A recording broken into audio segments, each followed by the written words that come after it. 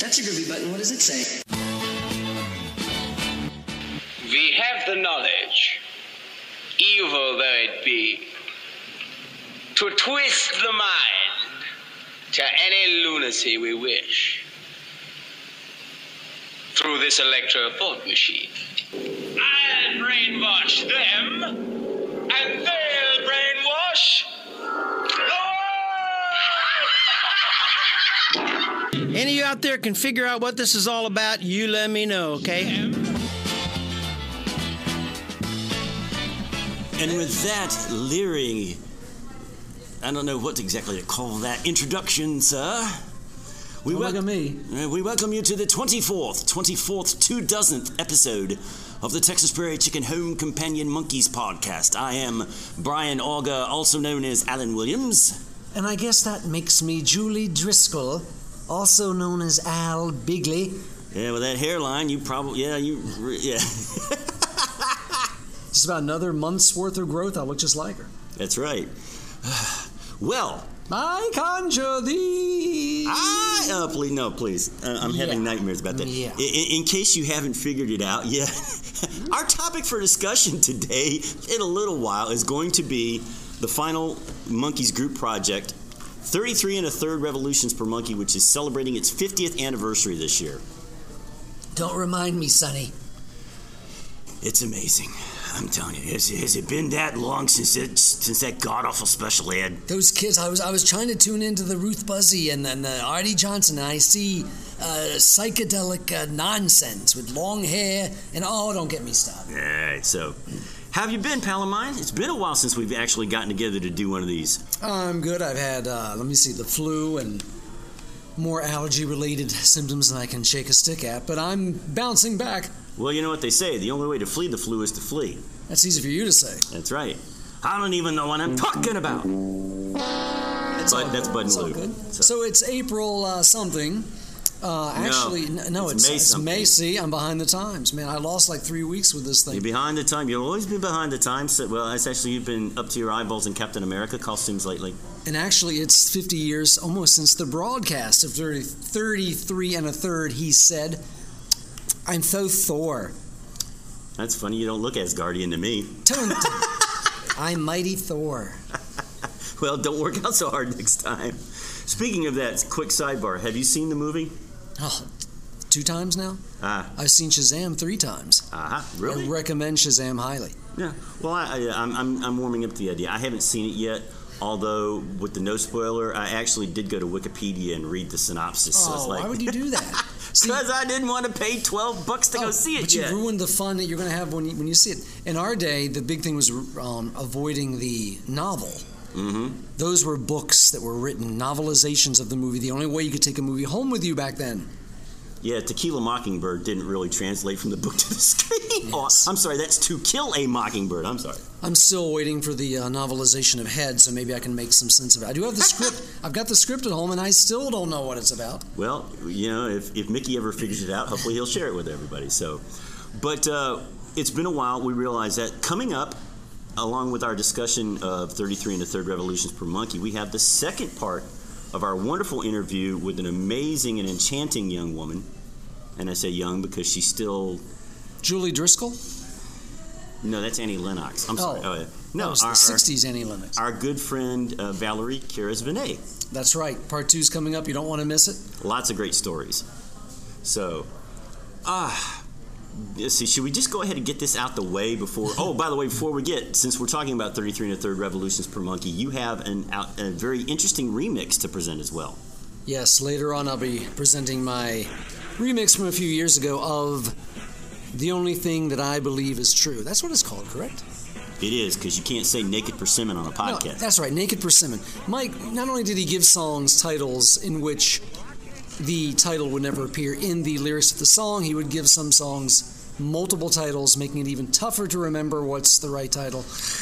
Well, actually, there was a discussion on one of the other group pages recently about Carlisle Wheeling, a.k.a. Conversations. I think it was on the Mike Nesmith Video Ranch 3D discussion group. I don't think you're part of that. So. And it doesn't help that, Rhino mixed up Michigan Black Hawk with a different song years ago. Yeah. In the titling on one of the Missing Links offerings. Was it Cripple? No, it was Michigan Blackhawk and one of them. But yeah, one of those similar songs from that same period, that late '60s period. Yep. Oh, and as a matter of fact, did you see somebody? You saw the posted. Somebody posted some pictures. I guess it was from the KHJ Last Train to Clarksville, and people didn't realize who the DJ behind the guys were. I have to report to the torture chamber. It was me. I knew it was a DJ, but somebody else commented and said, "Who was that?" Right. Oh, down, wait, down. No. They can't be a listener to our show and not know or have not seen the visual companion, which is on our blog space, that shows you and tells you about some of the very things we talk about here. 321 KHJ, Jets in time with a real Don Steele fake here. That's who that was in the picture. Monkeys! Yes, the picture had the real Don Steele. He was part of that early promotion, hanging out with the guys. Oh, yeah. All right, so that's all coming up later, and I'm sure that the fake real Don Steele will be making an appearance at some point. We also have another contest. Yes, we do, as a matter of fact. The goodie bag is more overflowing than ever. The more we give away, the more it seems to... Why does that goodie bag look more like a trash bag these days? Well, it's a plastic Target bag. Come on. Oh, okay. Come on, trash bag. Well, at least it's not a Dollar Tree bag. Do you see a copy of Pull It in that bag? Oh! Then it's not a trash bag. It can't be a trash bag. I see a copy of the fake 45. She's moving in with Rico. Okay, it's a trash bag. Actually, that came up on my... I actually have that on the exercise music playlist on Spotify, and it came up while I was walking on the treadmill the other day. I try to outrun it. That's how it keeps me in shape. All right. Maybe the sound of my feet on the treadmill will drown this out. No. I go faster and faster. The Monkeys exercise plan.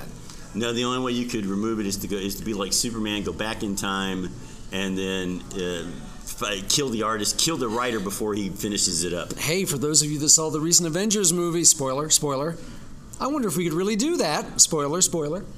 I don't know. Let me call Tony Stark and see if you got an extra one lying around somewhere. Because, boy, if I could. Guys, there's this album coming up in your future. Don't even think about it. No, I would go back to right before the time of Birds, Bees, and the Monkeys, and remove one specific, swipe the music erase that music, that song and lyrics and music from his memory. Oh, you mean I would be righting a wrong? Oh, come on. Come on, I love that song. Yeah. The middle's a little hard to get through, but hey. Yeah. It's like exercise. The middle's always a little hard to get through. It's like exercise. You got to just keep working through it and sweat it out and get in there. Yeah. But it's a wonderful thing if you want to help it put you to sleep. Oh, wait a minute. No, that's Mickey Dolenz Put You to Sleep. Yes. That's Monkeys Present. That's right. Ooh, no, well. There's a Wonderland for Alice. Yeah, but no, I like the original version of Pillow Time. Because it sounds like Louis Shelton's playing the guitar lick. That whole album's a sleep-inducing. Well, but his mother wrote that song. I know all about Pillow Time. Yes. Of course we do. And it's a good production. It's like, guys, really? All right. So shall we dive? We've been putting it off long enough. Should we just go ahead and dive into our discussion of that special? Very good. That special called 33 1/3 Revolutions per Monkey. Now, I'm going to stump you a little bit because I'm stumped. How did this special come about? I was looking in the fabulous Andrew Sandoval book, and of course the Monkees are in the middle of touring in '68. Head has already been wrapped up. Head's about to premiere, and they're getting scripts from NBC that they're kind of rejecting. But whose idea was it? Was it NBC's idea? Because the Monkees were free from Raybird at that time. In fact, Ward Sylvester would be the only Raybird participant in 33 1/3. Well, as I remember, NBC had signed the guys in lieu of a third season. They signed them to a contract to do 3 specials. Right. So my best guess is that Ward went out and sought out and found Jack Good, who produced the 60s American Bandstand primetime show spinoff or clone Shindig, which was very popular for 2 or 3 days. Let me ask you this. Stump time again. Why was Shindig canceled? It was canceled in 1966 to make room for another spectacular show, a batastic show. You mean the Cesar Romero throw oranges at a young man? No, wait a minute, I can't go down that road. That's right. Shindig was canceled to make way for Batman. Thank you, William Dozier.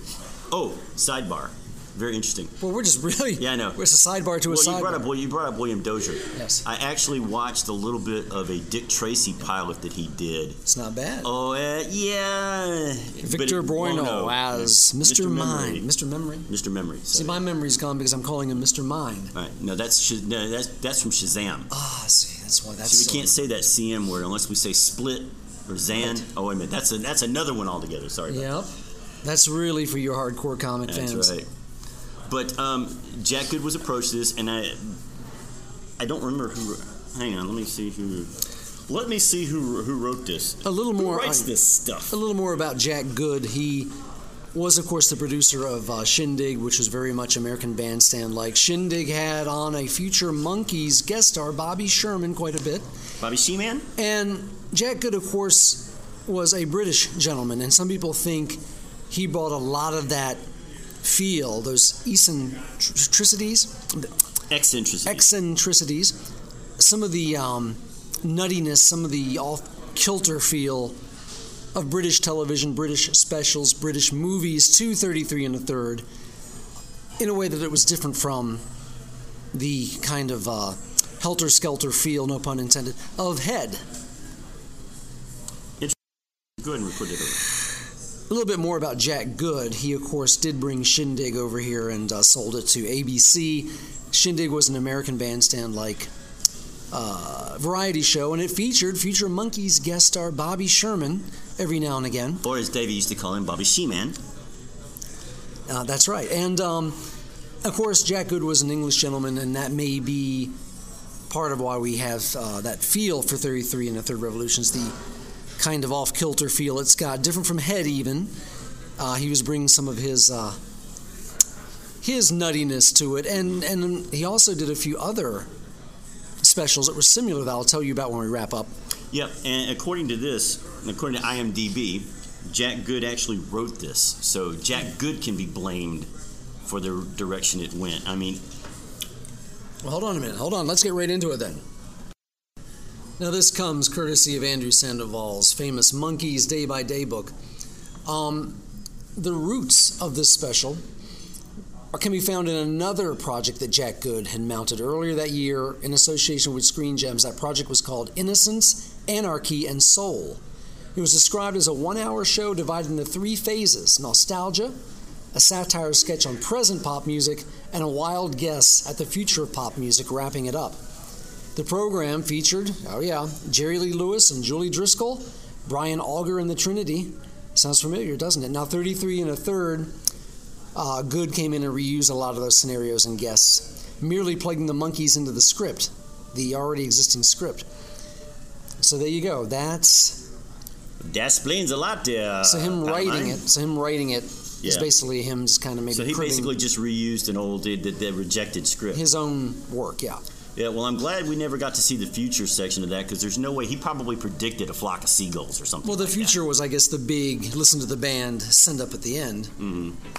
He's actually playing this. Right. That was actually you. And who was holding up that sign? Well, I never saw Rip Taylor holding it up on the special. Yeah.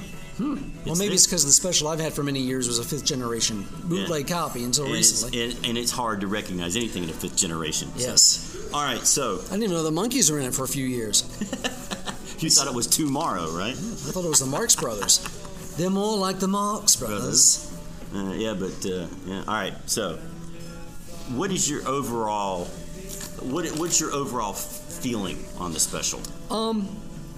It's interesting, of course. I wish they had blazed new ground instead of, even Mickey and Peter said it, it's really Head for TV. Mm-hmm. Mike famously said, what the axe that Head grinds so brilliantly in film, this special does it in a very sloppy manner. Yeah. Like most people, I wish there were more of the Monkees and not their guest stars. Davey complained it's really about the guest stars. But anything that the guys are in, I'm interested in. It's good to see them perform, good to see them listen to the band. Of course, if I had my druthers, let's just make a 90-minute special of them live in a studio, live in concert. Make it a 90-minute version of Monkees on Tour, where we got concert bits, the guys got to speak about their lives, we got to see them at home a bit, and do that. Yeah, I would have seen something like similar to what the Beatles did with All You Need Is Love. That would have been something to see them try. Yeah. So, but you like it or not? I do. In a sense, I like the movie Head too, but only because a group that I'm interested in is in it. Mm-hmm. It doesn't mean I can't look at these things critically or I can't view what was trying to be said. Of course I can. I can view them in the context of the times. But are they things I go to a lot and look at a lot? No. I don't seek them out. I guess they're curiosities because this group I like is involved with them and is the focal point of them. Well, it was the Holy Grail before we got to the information age. It was the Holy Grail because it was only broadcast once. Mm-hmm. At least Head was broadcast in CBS in the mid 70s, and by the time of the reunion, HBO was showing Head like at 1 a.m. every now and again because I had friends in college telling me, "Oh, that group you like? This summer I saw them at." Yep. They made this weird movie. It was on 2 a.m. This is like 1984 and 5. But yeah, nobody had ever seen 33 1/3 except for that one dismal night. But this, to me, the best I can give it is a meh. It's not the way I wanted to see them go out, like you said. I mean, but we can talk about the good, we can talk about the bad, and we can talk about the ugly on this. And I'm not talking about the Clint Eastwood movie. The good, Jack Good. But you can tell watching this that the guys are just fed up with it. It's like that picture.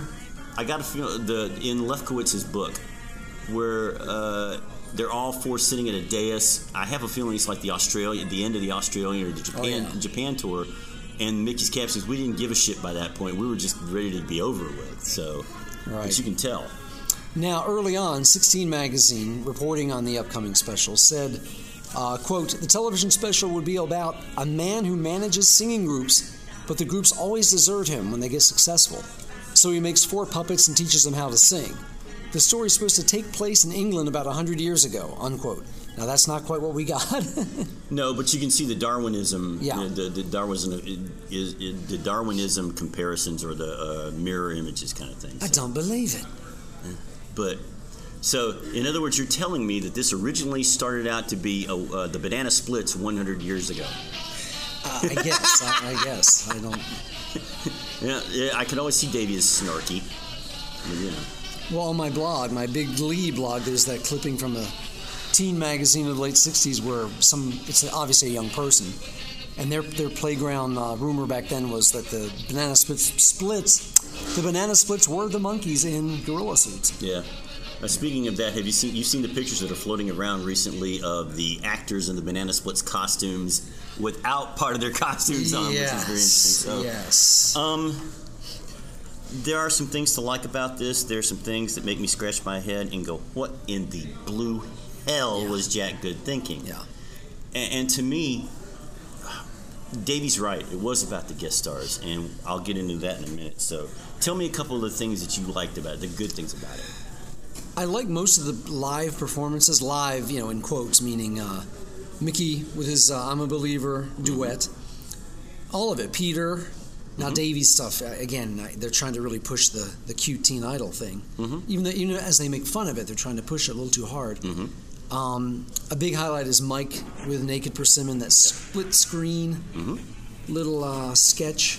Well, the devil incarnate was running music supervision. And then to me, there's like a big gap until the end where we have the big live sing-along of Listen to the Band. And, of course, it's so weird to say that because you have some of rock's greatest talents in the middle there performing medleys and whatnot, but it's very disjointed. It really is.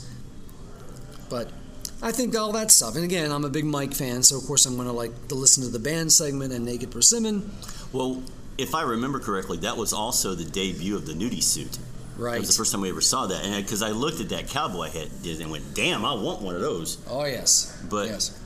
For me, I'd have to say Naked Persimmon probably is the highlight, even though I didn't understand the song for a long time. But I also liked, for the most part, Mickey's soul version of I'm a Believer, with one major exception. What's that? Julie Driscoll ruined it. I'm a believer. I thought Peter did a very good job on Prithee. I'm a believer, yeah. The Goldilocks, I'm trying to stay positive. I love the Solfeggetto. I couldn't leave her, Okay, I'll stop. That's the solfeggetto that Peter plays. I beg your pardon. Can we say that? Yes, we can. I just had that for dinner yesterday. And it's great with Newman's Saccaroni spaghetti sauce. Yeah, and a little bit of gelatin. But that solfeggetto by C.P. Ebach, I like that. If you go back to episode 22, we open with that montage of the solfeggetto with the two-part invention in F. And I've always preferred the solfeggetto over the two-part invention because it shows Peter's talents off a little bit better, I think. You didn't expect the podcast to become so refined and so genteel, did you, gentle listener? It's easy for you to say. That's easy for you to say, mate. You're the one that's always. Never mind. But I love listening to the band until the jam session broke out. Yeah. I didn't need to hear Buddy Miles. I didn't need to hear Brian. It gets a little like. Can we just get back to the Monkees, or at least them with like maybe 8 more musicians and not 300 more musicians? No, just let them play the damn song on their own. Right, and then maybe have them. Have a bass player. Come in. Have a bass player. Right. That's it. But now, recently, this has all gotten released officially on the Blu-ray set, if I'm not mistaken, and I think they've got the full 12-minute jam on there. And now some of that has pieces where I'm like, you should have kept this in because some of those are more melodic, more keeping with the song. I'm like, I would have cut that and put this in. Mm-hmm. But anyway, well, again, getting back to the famous Andrew Sandoval book. The Monkees first got the script for this in November of '68. They're just off the road from the Australian tour. And they deemed it, quote, too sloppy and fairy tale-like, unquote. And apparently they were supposed to direct it, and it was at that point they dropped plans to direct the thing. And from what we read, they sent the script back several times, unsatisfied with it. Well, it's a mishmash. I mean, it's a retread. And did anybody not say, again, they're done with Head, did anyone not say, again, this is the same... I know they had input in the theme, because they were all about saying, folks, we know we're manufactured, you know we're manufactured, let's all have fun with that. But it's like, guys, come on, move on. But I wonder how involved they were with actually drafting the script. It sounds like, again, other people wrote it, and they just approved it, or in this case, not. It was basically Jack Good and Art Fisher, the guy who directed it. Right. But, no, man, it's almost like, go back to Mickey's quote, we didn't give a shit anymore. Probably. We really didn't. Yeah. So they just went through, and you can watch, they're just going through the motions a lot of it.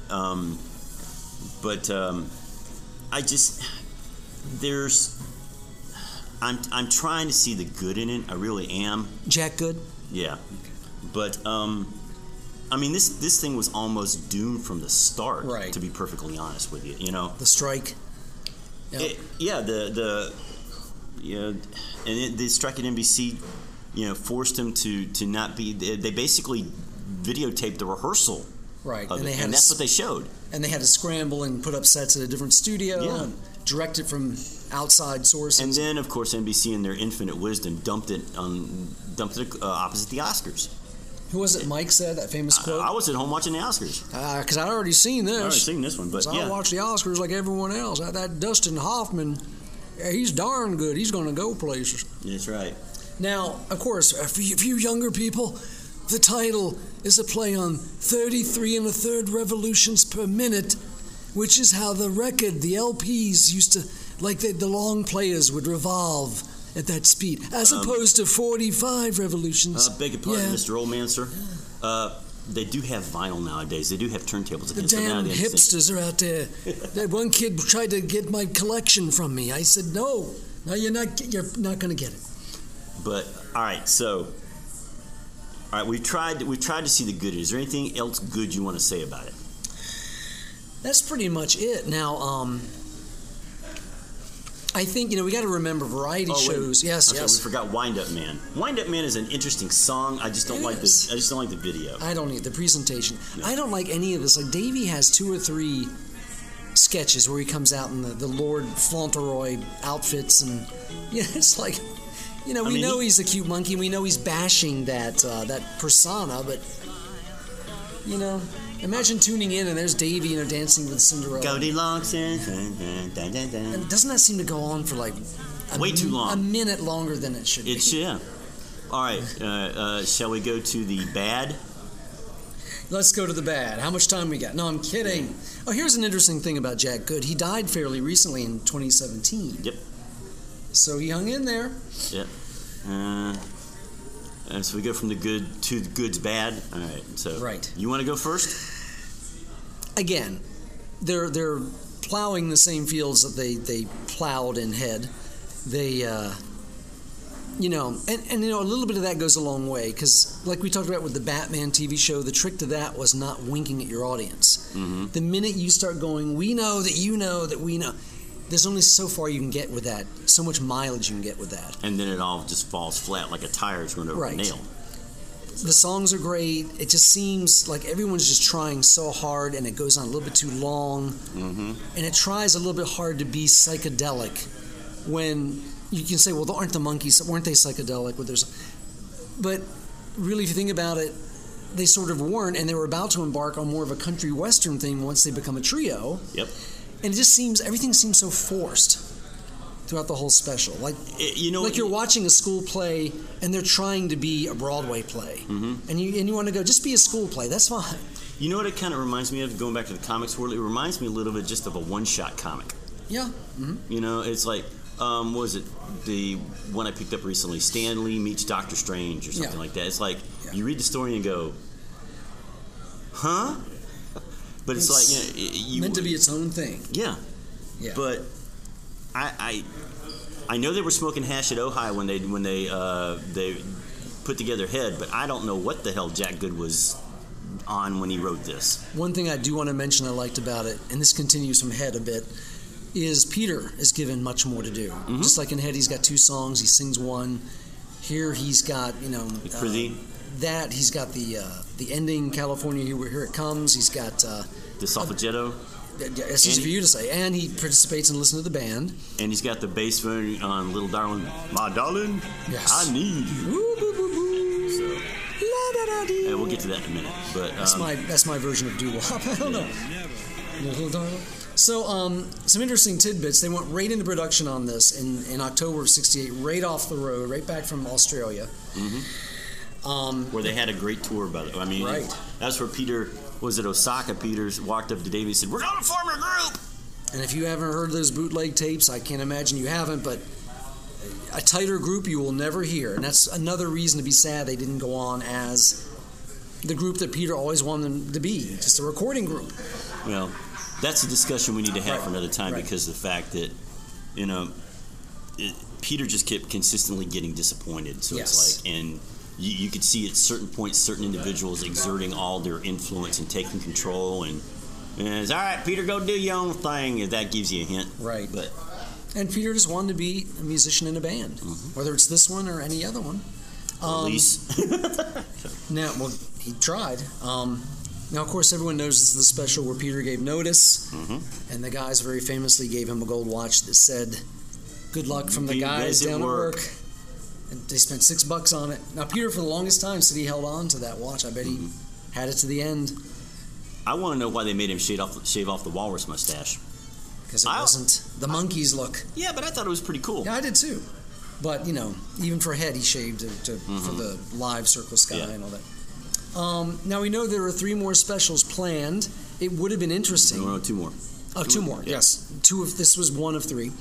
Would have been interesting to see where they would have gone. Now, of course, we had Laugh-In by that time. This preempted Laugh-In for that night. So the idea of a wild, raucous kind of variety show was there. And getting back to the variety show format, they were big back then with the Andy Williams Show, Carol Burnett, Dean Martin, Hollywood Palace. What would happen, though, was they would have sort of a revival in the 70s with kind of the pop shows of Sonny and Cher show. And who didn't have a variety show? The Brady Bunch. The Hudson Brothers. Everybody. Captain and Tennille for a while had a variety show. Donnie and Marie, most famous. So, in a way, this predated what we would see with that 70s variety show. Tony Orlando. God, who didn't have I think I had one for 5 minutes back then. Yeah. They wanted me to replace Mike Lookinland in the Brady Bunch hour, but I told them no. Well, they had fake Jan, so why not fake Peter, fake Bobby? Yeah. Well, I can't keep my Brady I like straight. Jerry Rochelle. Jerry Rochelle is a member of our group. She is. I better watch it. Yes. Yeah. We love you, Jerry. Yes. So in a way, this was ahead of its time for that kind of rock and roll Variety show. Now let's think about that. Now Dean Martin was a singer, and yes, Shindig and Bandstand were variety shows. Hullabaloo. Did one group have yet a variety show formed around them? The Hudson Brothers did. That was later. That was a Saturday morning. No, that was a Saturday morning. Saturday morning. At that time. No. No, happening. Wait. Happening with Paul Revere and the Raiders, Right, but that that's also was as afterwards. Yeah, that's true. We just had to wave the waitress off. So. I was trying to invite her in, but she Okay. went away. But as far as a group having, I don't know if you got anything yeah, to shoot about that. I think you're right. I think we have to give it to Happening, which the Monkees did a guest appearance on. Mm-hmm. I think you're right. But I don't think of any. There's no other rock group. It was more individual performers. It was Right. Andy Williams, Carol Burnett, the Hollywood Palace, which was very popular in the mid '60s. Right. So this really did predate that whole rock and roll performance. Even the in Jackson, 70s. even the Jackson 5 had one. Yep. The 70s. Believe me, folks, everybody had a variety show in the 70s. Yeah, all except Al and I. We Red Buttons. We never got a variety show. This, of course, sadly, was the last full concert effort by all four. Listen to the band, that segment, until 1986, when Mike walked on the stage at the Greek Theater. Yep. The last televised performance with all four, meaning in this kind of presentation until the 1997 TV special. A lizard sunning himself on a rock. Absolutely. I felt like a lizard sunning himself on a rock when that thing was over. They performed that one night show in Antarctica. Oh, and I couldn't get tickets. It was too cold. Well, that's it. I got my special sweatshirt on here. Now, here we go. We know that Head got its own LP. I mean, people forget that's considered one of the original LPs. Yep. Why didn't this get an LP? They recorded just as much, more actually. Why put all the effort into instant replay? Because Screen, I think this fell so flat that they thought there would be less than zero market for it. And at the time, they were probably right. They had no idea that we would be ravenous for this Right. in the new millennium, as it were. In the coming decades, yeah. But it's interesting how, because think about it, this would have been, now maybe they didn't want to follow up one soundtrack with another soundtrack, but they could have said, music from the special, Don't Miss Monkees, April special on NBC. You know what they should have done? They should have made it a double album. The Monkees on the big screen, the Monkees on the little screen. Or why not, instead of instant replay picking so much from the vaults, include either stuff from the vaults and the 33 songs, or the 33 songs and whatever new stuff we did get on. Wasn't that instant replay? Didn't they put that on the special edition? Oh yeah, a lot of the stuff on, okay, on yes, the recent special edition. Yeah, the recent special editions that Andrew's done, the instant replay. Yeah, but I'm talking about back then. I understand. Why all this picking and choosing when you've got this whole barrel, no pun intended, of new music. But at that point, didn't the guys have total creative control? So this may have been outside of the purview. Not so much that, but I don't think they were. I think they were so disenfranchised with disenchanted with this. The distance was starting to be. Yeah, and felt. it was just there wasn't anything good enough. Because even after instant replay, isn't that when the break was made? Because isn't like Someday Man and D.W. Washburn? Yeah. Like some of them are they don't even have Screen Gem copyrights. Or that's further down the road. Yeah. Anyway. We're getting off on that. We're getting off on exit number or whatever. Yeah. All right. Anything else bad that you didn't like?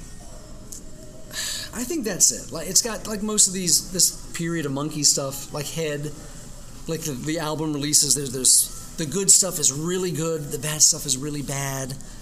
To me, I'm just speaking for me. No letters, please. And that's really it, I guess. I've got one final quote when we're done from Davey I want to read, but you go ahead. And I will say one other cool thing.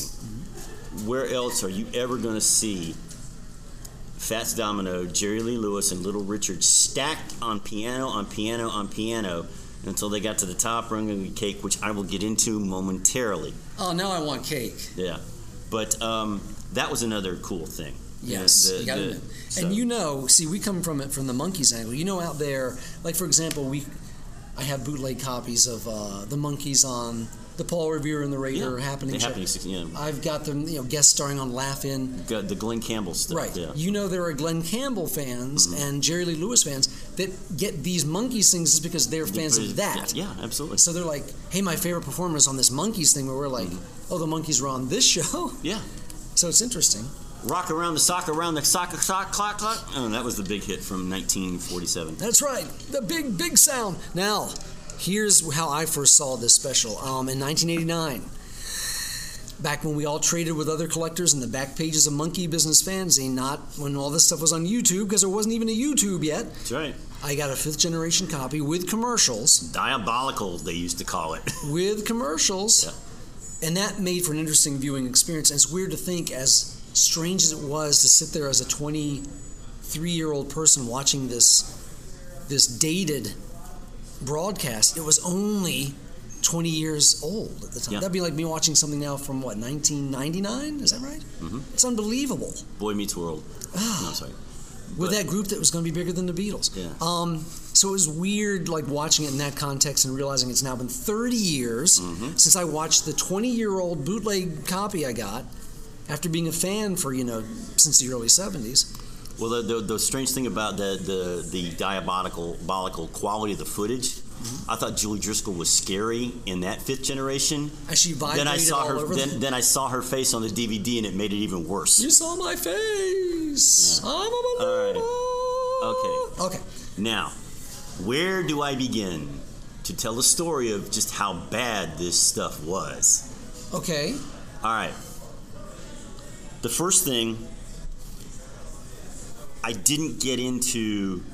There was way too much Brian Auger in the Trinity for me. Yeah. Way too much. Way too much Julie Driscoll. Hold on, let me read a quote about that. Yeah, go ahead. You go ahead and read. This is what you're talking about from Andrew's book. When they approached Brian Auger and the Trinity, he said, quote, "The premise of the program was that we would grab any 4 guys off the street, didn't matter who they were, we'd brainwash them into becoming rock and roll stars. Now, Jack Good explained this to me, and I said, that's a bit harsh, isn't it? To say we grabbed just anybody off the street and we're going to make them rock stars? Aren't the Monkees going to go, wait a minute, this is a little rough on us?" And he said, no, these guys are great. They love the idea. And Brian said, yes, once we met the Monkees, they were great to work with and loved the idea. Mm-hmm. So I guess it was presented to him and Julie and the Trinity that you're not going to be so much the stars as the frame around the thing. You'll be the narrators, as it were. And you got to admit, they certainly said, hey, we're not a big, well-known group on the level of the Monkees. This will be great exposure. Yep. First off, the costumes. I was like, what in the hell is she wearing? Was Jack Kirby the costume designer? Yeah, really. I mean, it's like they took the costume. Well, no, they took a 17th century Victorian costume, tablecloth, morphed it, melded it with something from Area 51 in Roswell. And it's like... And then filtered it through your local high school production of Macbeth. Yeah, and she looked like something that was a reject on the Star Trek cutting room floor. 3rd season even. Yeah, no kidding. And it's like... Yeah. And then... But when I saw her clearly, the first thing I thought of was Annie Lennox. Yeah. Because that's exactly what she was at that point. She was a blues singer in the Janis Joplin mode. Silly boys. Yeah, and it's like... But it's like... It was... Yeah, why? Seriously. Why?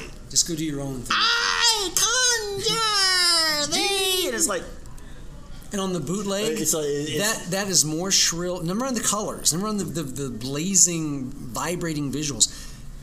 That the had fuchsia, man. The fuchsia. That had all the colors, man. Because that had all. There she goes again. That had all the sound kind of bled in the front and back, so you kind of heard her before she starts that screech you hear after, and it's just. Oh yeah, that it's like the video has a second and a half delay for the audio. I hate when that happens because it's like. And this used to happen on our cassettes and 8-tracks a lot. Oh yeah, you hear the song coming, so to speak. And I wasn't really big into the Keith Emerson big heavy Keith Emerson, Lake and Palmer. Yes, that kind of heavy keyboard. Yeah, so much keyboard. Yeah, no, it's like. And it just kind of. Because it was almost like a pipe organ.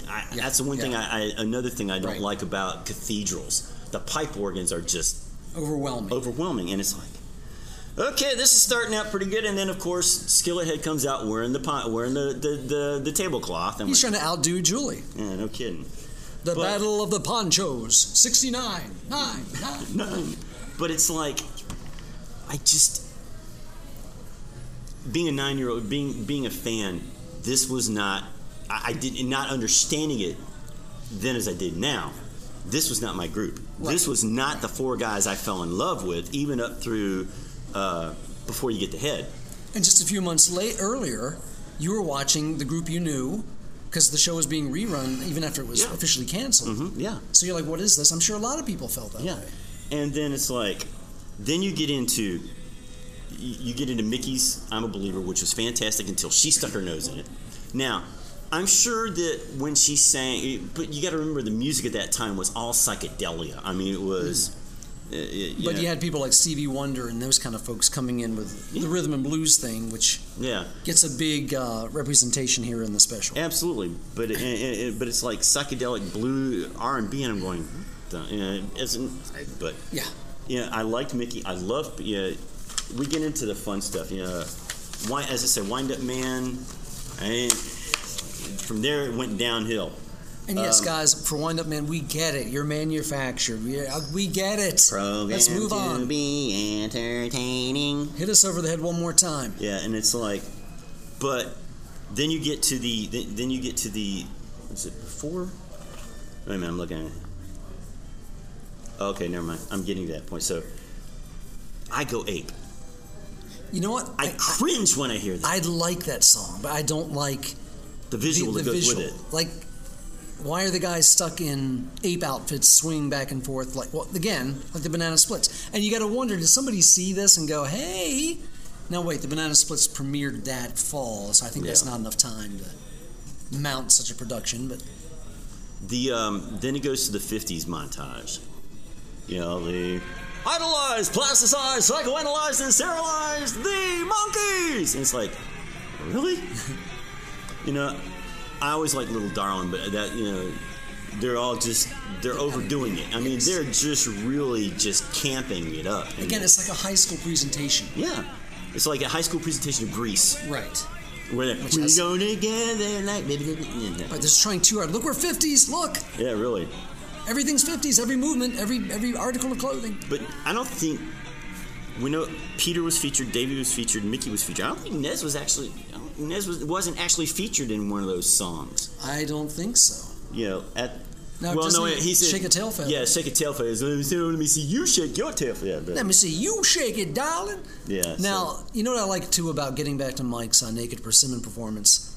Doesn't that come off almost like the show just stops? And I know there's elements of rock and psychedelic leanings in that song, but doesn't it come off more like, this is just what I do, folks? There's going to be country. For a while, I'll just play. And that's what I liked about Mike. My guitar. Was the fact that he just would say, this is who I am. And country was not popular then, folks. It was not a mainstream crossover thing. No. When Mike was doing any of this country stuff back then. No. And this was the precursor of what was to come after he left. But then you got that.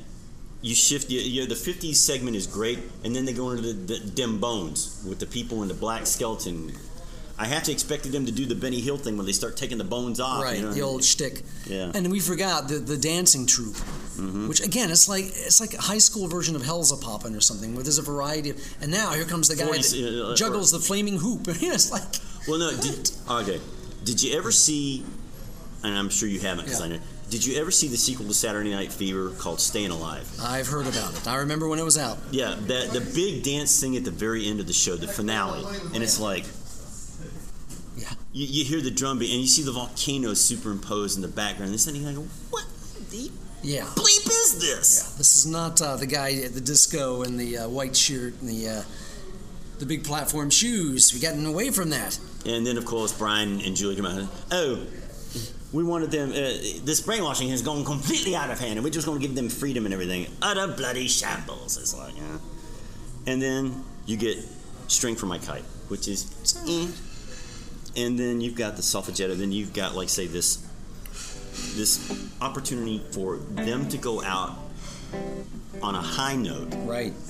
And then, well, as the story goes, because they had to shoot this on a different site because of the strike, they just started grabbing in hippies off the street and bringing them in there, offering them $5 a pop to come in and hang out. Rip Taylor. And Rip Taylor. But, right. And it's just... I know. It could have been so much more. And again, I recommend the more recent, longer cut of that on It would some have of been Rhino's releases. Let him do. Listen to the band. Let him do Salesman or something. Let him do 2 or 3 songs to end it as a group. Or let them listen to the band, and the other people only come in at that big finale where on the LP we hear the audience clapping, the can. Yeah, and then see, it's a Good Scent buses down. Let's see, Good Scent buses down to Sunset Strip to round up about 100 extras for a party, as they called it. Dude, come listen to these 4 guys who used to be on a TV show. Now they try to play their own instruments, and it's just like totally freak out. I'm sure no one mentioned the Monkees to get these guys off the street. Quote unquote, utter bloody shambles. Yep. So, and I guess that's it in a nutshell. It was. And then, of course, like I say, they buried it across from the Oscars, and it's just, One thing I wanted to mention was whenever you look up information about the special, they talk about how it was housed in New York City's Museum of Television and Radio. And what was funny, being a fan with a friend in the early 80s, we used to talk about, seriously sometimes, do we plan a trip up there? Because we'd found out about Head, if nothing else, through the releases of the bootleg, not the bootleg, let me whenever you look up information on 33 and a Third, they always talk about how copies of it are housed in the Museum of Radio and Television in New York. And in the early 80s, I had a friend that was into the Monkees with me, and we would talk sometimes seriously at times, organizing a trip up there because we were convinced that's the only way we're ever going to see Head or 33 and a Third. Only way we knew about them was from articles. We got the going and buying old albums. We had the Head soundtrack, the Japanese early 80s vinyl re-releases thanks to their popularity in Japan at the time. And it's so weird now to think about how everything is available, that here are these 2 high schoolers thinking, I guess we got to go and sit with headphones in a cubby in this museum in New York to watch these things and say we saw them and then come back and report. Yeah. But it's so weird to think about how it's all available now. I think the one thing that jumps out at me is some people have talked about how disjointed and how jumbled Head appears because of the editing. This is even worse. It is. This is like they took Head, put it in a mix master, and put it on Puree. Funny you should mention that. Didn't we read somewhere how in some parts of the country this was broadcast out of order? The segments? I think so. I've read that in a few places. So, and like it matters if you think about it. Now, Head, again, like Mike said, Head is at least art. Yeah. This is, we filmed the high school version of Hell's a Poppin'. this is our last contractual obligation thing. Yeah. But I mean, it is part of the history. It's canon. It's how people. It's how it ended with a thud. And I got to at least weigh in with the guys. They always said we didn't want to do one more TV episode. Yeah. You got to give them credit. This and Head. That's not one more Monkees episode. No. But better for worse. Like I say, it would have been. I think it would have been more in their benefit if they even wanted to try. Because I don't think they wanted to try. I think they just said, "Screw it. We'll just go. We got to do this." But if they had done the variety show with them playing, and even with Sam even if you had Sam and even you have a backup band, right? But we got what we got. And that's what I would have liked to see. Just have the guys where they perform maybe 6 live cuts. And even you can hype the new stuff. Yeah, we got to play Last Stream the Clarksville. Here's our new single, Someday Man, or whatever. Yeah. And then have segments with, here's our guests. They were leaning toward that in the final episodes of the last season. Yep. Have some comedy, maybe. Hey, you've seen this guy laughing. Here's Artie Johnson for a sketch or 2, with us in it or not. Yeah. And, I know it's all hindsight, but... Yeah, so... That is our review, or our discussion of 33 and a Third Revolutions per Monkey. You have the final quote from David. Yes, sir. Yes, Davey told at one point, I don't know when this quote is, he told 16 Magazine, quote, "I think one day that TV special will have more meaning than it does at the moment. I think that we were a little bit ahead of our time in doing it," unquote. And here we are in 2019 talking about this TV special. Talking about it and still wondering what the hell happened. What the hell just happened? No, but he was right. It has much more meaning it's not just some stupid thing that... Oh, it's not just a throwaway episode. Off. Yeah, like a failed... Like they did back then. Like a failed pilot. So he was right again. But, by the way, I meant to tell you, since you just talking about stumping me earlier, on the last thing you posted on the posted group page with the was it Silverado? No, not the Tombstone thing. You stumped me because, like you said, no guesses from me. I would have failed miserably on that. So, well, the minute I saw Billy Bob, I'm like, world famous Monkees fan. He always mentions them in interviews, and then here comes Kurt Russell, old studio friend of Davies, and then there's the connection with his dad. The connection with his dad also being in the pilot, and then there's Val Kilmer. Yep. I shouldn't have to tell fans what his connection is. I'm the worst Batman. It's like, No, I just mean he wore a monkey shirt in Real Genius. That's true. I've never seen Real Genius, so I couldn't. Well, everyone talked about it on our page, too. I know. 20 floggings for you. Report to the torture chamber immediately. Oh, does that mean I have to watch Ant-Man and the Wasp? No, you got to watch Batman Forever. Oh, okay. You called it yourself. You call it your own punishment. Can I substitute Batman and Robin for it then?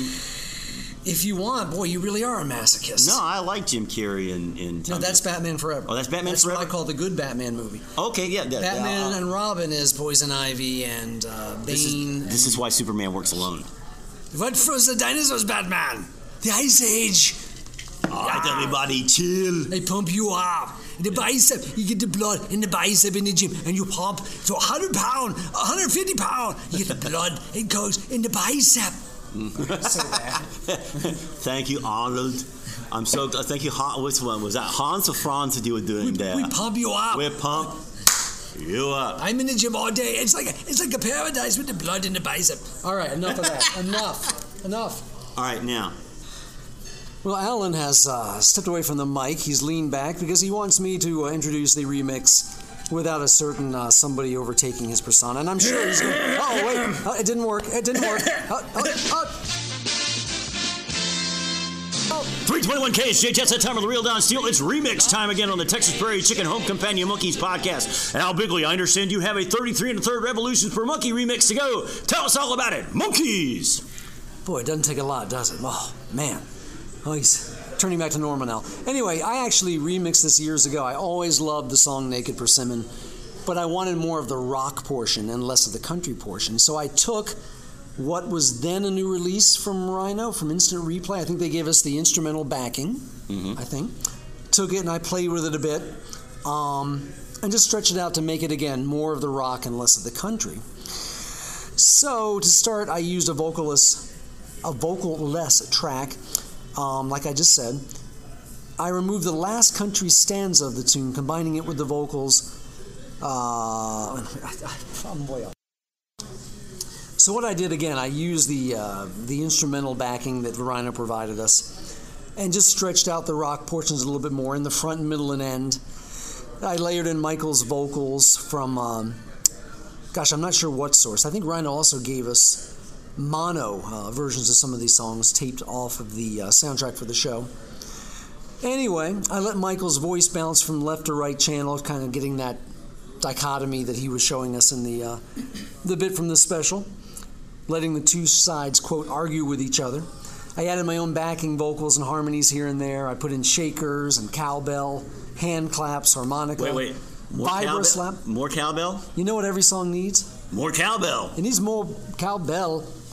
Vibra slap, general percussion throughout, some drumming. To recreate this song, I got it just where I wanted it. It's got a little more of a psychedelic feel, and just more of the rock portions, and like that. So without further ado, here is Don Steele, the fake Don Steele. Let's be honest, to take you into the song. 321 KSJ, it's the time of the real fake Don Steele. Here it is, that Monkees exclusive from Al Bigley, Naked Persimmon. Monkees! The Persimmon, 1.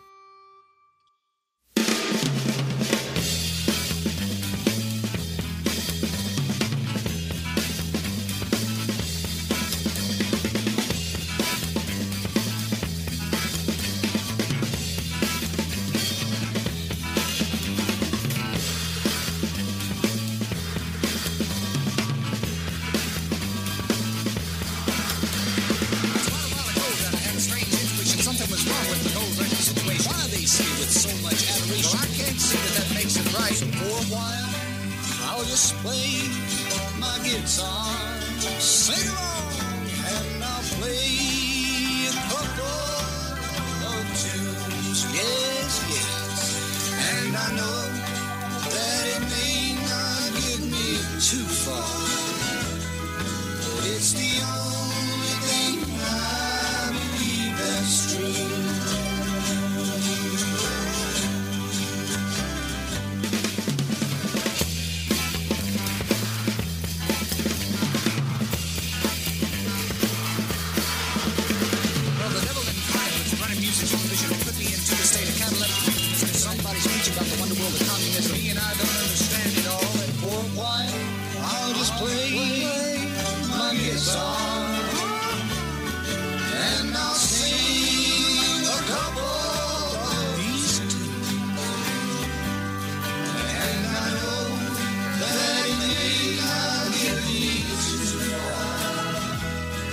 It's the only thing I believe that's true.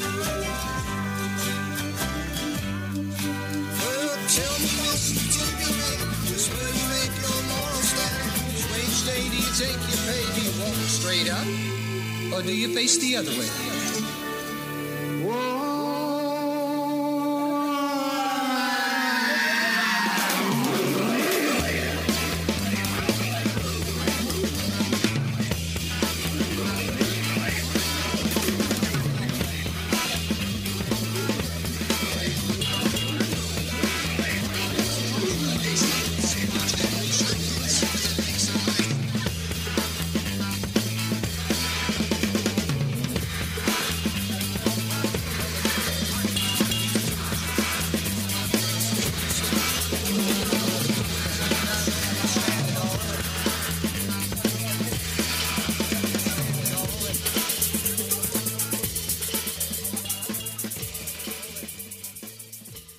Shortly after I made the audio remix, I decided to try my hand cutting together a video for it using footage from 33 1/3. And you can find that video on my Monkeys Remix page itself, which is monkeysremix.blogspot.com. It's on the very first page. Or just go to YouTube and look up Naked Persimmon Remix, I think it is. Yes. Well, it's right here. Yep. Monkeys Naked Persimmon Remix. And I think I did a pretty good job with the video portion of this. Of course, my remix is longer and has different segments, so I couldn't just run the traditional 33 1/3 footage with the song. It's not one of those extendo remix like they used to have in the 80s. It's an hour and a half long. Yeah. Okay. With a big disco track. Yeah, really. Okay, cool. Well, you can dance for this if you're kind of schizophrenic, but hey. I always dance with myself. Dancing with myself. That's Wait a minute. Another 80s hit. All 80s all the time. Billy Idol. Music, MTV, music, television. Billy Idol. This is Shadow Stevens here. Oh, God. With my perfect hair. By the way, another sidebar. So people, you remember our buddy Arrow Collins? Right. From he actually auditioned for the Monkees? For American Top 40, and it was down to him and Shadow Stevens. Wow. Yeah. Great. And Arrow plugs into our podcast because you will hear in previous episodes. That's right. Alan and Arrow jointly attacking a Mr. Michael Nesmith. Attacking him? Well,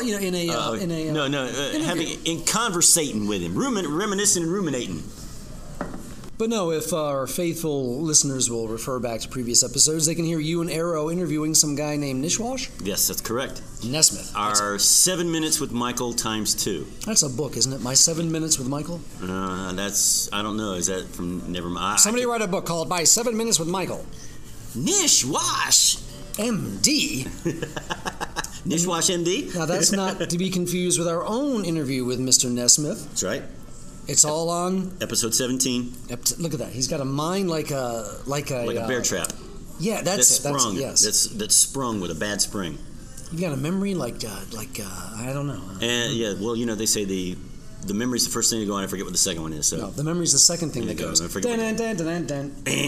Okay, do we introduce our second part? Well, yeah, since you brought it up, we should plug the blog page site, which is tpchcmonkeyscast.blogspot.com. Man, I used to do TCTP, man, back in the day. Jamie Telgren. Thank you. Paging Frodo's Queen. Paging Frodo's Queen. Party of 6 corn, 6 cobs, a bushel or a peck. TCTP, man. Oh, dude. Got some good stuff. All right. So. Yeah, go to our page, see things, hear things, experience things. The colors, man. Dude. The colors. I'm having flashbacks to the Brian Auger, Julie Driscoll costumes already, man. Dude, 5th generation bootleg, dude. Lord. Who needs drugs with that, man? They were so vibrant, but by the time you get to the 5th generation, they're all flat pastel. I saw colors. Or watercolors. I saw colors I can't describe. Because they don't exist anymore. Dude. All right, now, moving on and making a complete left turn here. I knew I should have taken that left turn at Albuquerque, but it's time now for part 2 of our latest interview. And as I said last time, this was one of the most enchanting hours we spent. This woman, our guest, tells some amazing stories. And as I said, you can't drop a name without her telling a story. She's knowing a story about that person. So without further shenanigans, we hope you enjoyed the first part. Here's part 2 of our interview with the enchanting Valerie Kiris Vinay. Hopefully I don't blow it. No. You won't. No, I'm not at this just kidding. point. Just kidding. I think you're in. But by the way, I want to talk a little bit about my little sister, Coco Dolans. Oh, yes. Okay? Please do. She is going to be... she has her own show that she does, and it's an American songbook. It's, songs of Irving Berlin, and it's a completely different thing. It's not rock and roll. And she is so brilliant in this show. She's just absolutely brilliant. And on February 8th, at the Coffee Gallery backstage in Altadena, California, please come and see this brilliant young lady. Please, if you're in California, because it's a show that you will really, really enjoy. Coco is great. She's great. And that reminds me, you and I in our previous... I adore her, yeah. You and I on our previous phone conversations talked about... you may be helping us get Coco's brother in an interview. What's his name? Is it Mickey something? Well, I can't. I can't help get anybody on. Right. I definitely, being in the family, I mentioned that I did a podcast, and then if they're interested, the best way, I'll tell you, the best way I think to get through to anybody is going through their agent.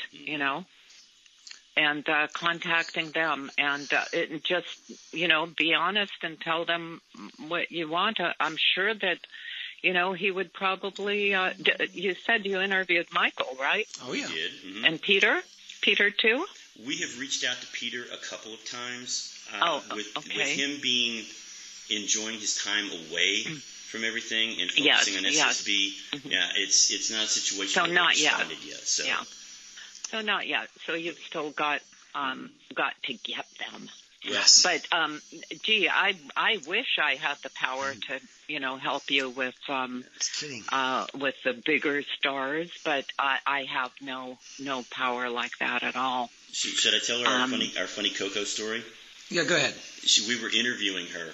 She was our very first guest interview, and in the middle of the interview, her phone starts ringing. It says, "Oh, it's my brother. Hold on a second. Let me just send him to voicemail." So she blew Mickey off her lesson, which was fantastic. He may resent that. May be the reason why he's not. He may resent that. Yep. Bigger name on the other line. No. He's not. We're kidding. He is not like that. Not at all. He is. He's the best brother in the world. Absolutely. He is there for Coco. He always shows up. He's so supportive to her shows, He'll even get up and do a song. Mm-hmm. I'm just pouring myself some more coffee. Mm-hmm. I'm going to be glued to the ceiling pretty soon talking to you guys and drinking this coffee. Well, but, yeah, he's amazing. Mm-hmm. The Dolan's family, they're amazing. Mm-hmm. They're the most giving people. Mm-hmm. They're just, and And I think it's because they had such a good upbringing. You know, their parents were wonderful people, I am so lucky to know these people and to be able to see them, and I just can't. I can't believe it sometimes. Well, you know, people will say to me on Facebook, "Oh, you're so lucky," and I go, "Yeah, I really, really am. I really, really am lucky." Well, it's funny that the dynamic between Mickey and Coco, their relationship, was actually the first thing I talked about. I asked her about when we interviewed her, because it is really touching to see how close their family really is. Mickey, yes. Coco, and then the extended families, you know, with Amy and the other girls, and Coco and her kids. Even today, and it's like... And Donna is a saint. Mm-hmm. Mickey's wife, Donna. She truly is. She's a real saint from heaven. I want to tell you that this lady is amazing, and anybody that knows her will tell you the same thing. You know, she's just a saint. She's so beautiful and so wonderful. They're amazing people, you know. They're amazing people. It's an amazing family, you know, and I love them all so much. I'm a lucky girl. Our third podcast partner, Jody Ridson, who works directly with Michael and with Mickey on their meet and greets, has said glowing things about Donna. And you know, we might even have to see if we can get. That would be an interesting interview to interview. Yeah, why not? So, but sure. Write that down, Kimasabi. How do you spell that? Dolentz. Okay, no, that's after they got off the boat. So, okay. So this is one that I was thinking about when we were talking about the early start of the second season. Did you ever get the chance to go inside the big black box they talk about? The black box. Black box. Always. Oh. All right. She So lived to tell. I was always in there. we've heard. Should we ask? Lights in there Should we go no further? They had different colored lights in there that would call on us. You know, if they wanted Davy, I don't remember the colors, but the certain color would go on, and then I knew that I had to be on the set too. And if they wanted Mickey, I was in there a lot. It was just a place to get away, you know, from it all. Yeah. And it was very, very quiet, so we could talk and yell and, you know, just kind of like a safe haven, a safe shelter. Whereas on the set, you know, when they're shooting, you have to be real quiet. You can't, you know, walk through shots. And show up through the window, the window at the back of the set. Yes. So it's better to go sit in the box where you can actually have a conversation, especially if you know, gee, they're not going to be using me until, you know, for another hour or two, you know, then you go in there. Yeah. The other episode of the second season that you were involved in heavily is one of my favorites, Some Like It Lukewarm, and you worked with Dina Martin was in it, the Geeter with the Heater, Jerry Blavitt, and the coolest scene is first of all you guys in the girls group with Dina dressed as the Boy Knight, but I really enjoyed the final where you guys are doing She Hangs Out and all of you are dancing together, and that little microcosm right there, you could see. Even if Mike was acting, you could see that there was a lot of happiness and a lot of joy there between the four girls and the four guys, and it's really one of my favorite second season moments. It's amazing that a photo of that ended up in a special edition Life magazine. I know the one you're talking about. You know the one? I've posted it a few times, and I want to say thank you to Cindy Nugent, who actually made me aware of it, that it was actually on the stands to buy, so I was able to go get it. Cindy is a Monkees fan, and that was so sweet of her to let me know, because I don't know a lot of these things, you know. Oh yeah. I live in my own little world. I think that's a Monkees song too, isn't it? All right. What, Okay. in my own world? Yeah, the last album. That Yeah. was from. There was a song on Good Times There you called go. "Our Own Little World." Now I'll sing it for you guys. I feel. No. Oh, No. come on. Me, no. me, me, me, Do me. I have to pull out the shock collar again? Ah, yes. As you can tell, Valerie, we have a lot of fun. Al and I have known each other for almost 30 years now, although Wow. he claims it's only 30 minutes. And I'm only 29, so you figure that out. I don't get it. I don't get it. Wow, I don't get it either. It must be that new math. There you go. I wanted to ask about Dina Martin. She is still out there singing her father's songs, singing her songs. And you guys really just took my breath away as how beautiful you guys were on the show. And it's like, for me, brag a little bit about Dina and what she was like when you were working with her on that episode. Well, she was very sweet. I don't really know her that well. You know, she was there for that day, for that week, and so I don't really know her that well. But she was very sweet, and I've seen her out on doing her music, and I'm really, really thrilled for her that she's carried on with that. Absolutely. So good for her. And but I don't know her as well as you might think I do. Gotcha. But I do know that I was in her band there, and I've heard from people that I was really a lousy drummer, like I said before. No, I think you do. You were a better drummer than the girl that was playing the acoustic guitar. Really? Yeah. It's like actually, I was supposed to play that guitar, and the director gave me the guitar, and I looked at him and I said, you know, I don't know how to handle a guitar, and I handed it to Diane, the girl that, you know, I said she does because, you know, she was dating a lot of musicians, almost marrying Peter Childs, who actually played on the Fred Neil Everybody's Talking, the song, you know. Oh, yeah. Yeah. So Peter Childs played the dobro on that. Nice. I met Dina at the Davy Memorial in New York City, and she was the sweetest person. She was so sweet. Yes, yeah. And she actually carried up her drag role better than Davy did. So. That mustache, they were pretty funny, huh? Pretty cute. It was. Now, pretty cute, yeah.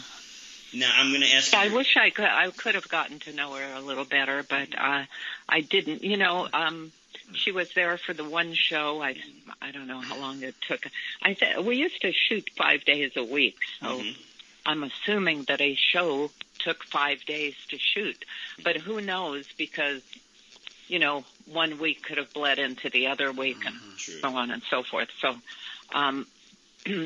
so I didn't really, you know, get a chance to hang out with her like I would have liked to. Oh, sure. And, yeah. So did you keep up with the guys after the show ended, and your involvement with the show ended?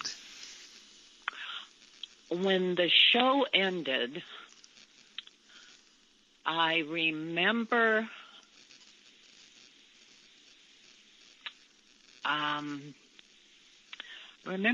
my father died pretty close to the ending of the show, I think. You know, these are really hard questions you're asking me. Well, I told you. Do you know how old I am? That's true. And you're just asking, do you remember this? Do you remember that? I remember nothing. I got you. Well, I'm making it all up. Hey, you're doing an excellent job of it. I will say that much. Absolutely. Okay, one thing that I want you guys to know is there's a song called "Tomorrow Is Going to Be Another Day." My brother-in-law wrote that song along with Bobby Hart. Wow. Steve Vinay. Nice. Yep. Steve Vinay. Yeah, Right. he was a very good songwriter, or still is. But yeah, I didn't want that one to go by.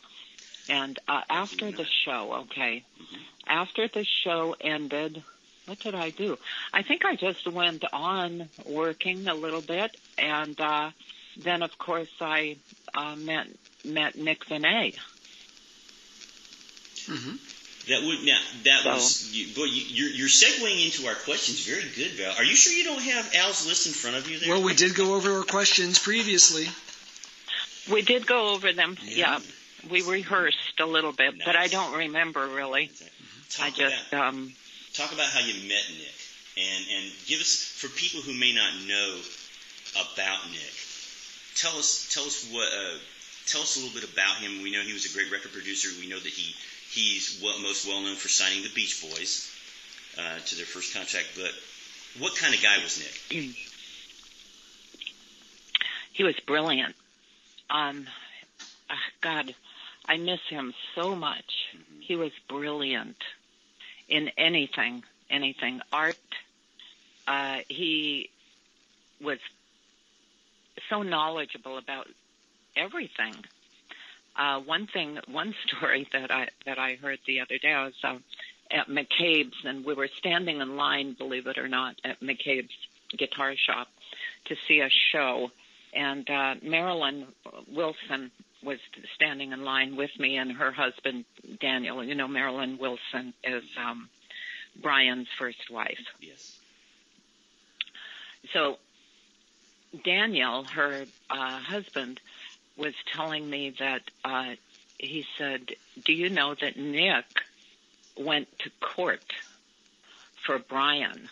You remember the mad psychiatrist that had him dosed with every kind of pill, you know, that fried his brain, basically. Nick went to court and for Brian, and Daniel said, I was in the courtroom, and he said, you just can't believe he figurates around these attorneys. They didn't know what to do with him.